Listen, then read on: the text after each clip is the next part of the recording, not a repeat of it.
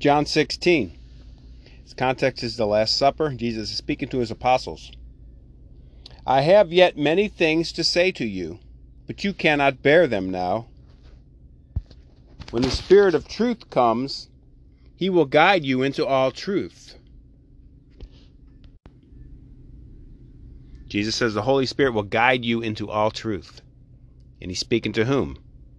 What's the context? The apostles. Got to be careful not to take this out of context and say, oh, the Holy Spirit's going to guide me personally into all truth. He guides the apostles into the deposit of faith, the truth, and they pass it on to us. You can't say the Holy Spirit gives me the truth, not the church. The Holy Spirit gives us the truth through the church, through the apostles, the deposit of faith. Now, secondarily, we can apply that to us. The Holy Spirit will lead us into truth, but we have to discern the spirits, as St. Paul says. If you think the Holy Spirit is inspiring you, leading you to truth, you got to compare that truth to the deposit of faith that you get from the church. And if what you perceive as inspiration of the Holy Spirit lines up with the deposit of faith, it's from the Holy Spirit. And if it doesn't line up with the deposit of faith, it's from an evil spirit. Okay, continue. When the Spirit of truth comes, he will guide you into all truth. For he will not speak on his own authority, but whatever he hears he will speak, and will declare to you the things that are to come. He will glorify me, for he will take what is mine and declare it to you. The deposit of faith, declaring it to the apostles who are going to pass it down to us. All that the Father has is mine. Therefore I said that he will take what is mine and declare it to you. Declare it to the apostles, and the apostles pass it on to us. Got to get the context of the readings correctly. Otherwise, you're going to end up like a bad Catholic or Protestant, making up your own faith.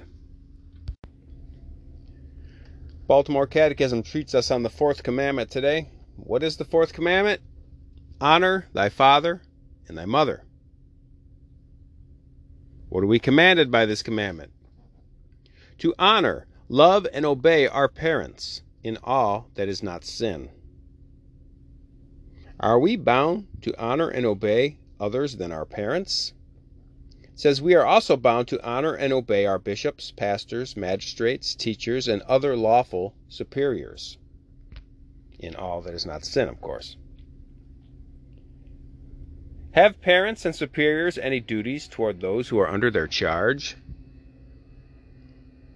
To take good care of all under their charge and give them proper direction and example.